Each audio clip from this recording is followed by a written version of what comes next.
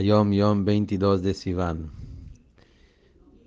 Cuando se dice Vavieinu le Shalom, eso es en la tefilá en Avat Olam antes del Shema, en el rezo de la mañana.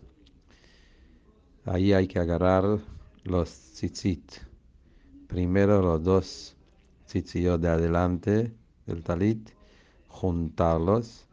Después se junta con esa el tzitzit que está en la punta a la izquierda atrás.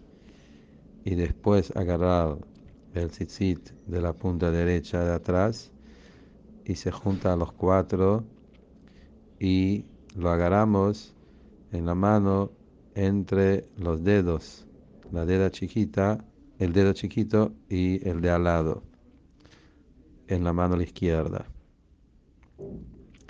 Los tzitzit hay que besar 6 veces.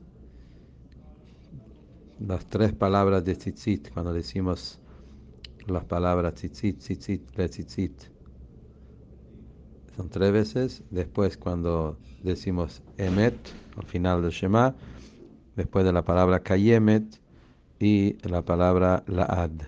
Son 6 veces que hay que besar los tzitzit. Bueno, estamos justamente en la parashá Shlach, donde en esa parashá se trata del tema de tzitzit. Entonces acá habla de distintas costumbres que hay en la mitzvah de tzitzit.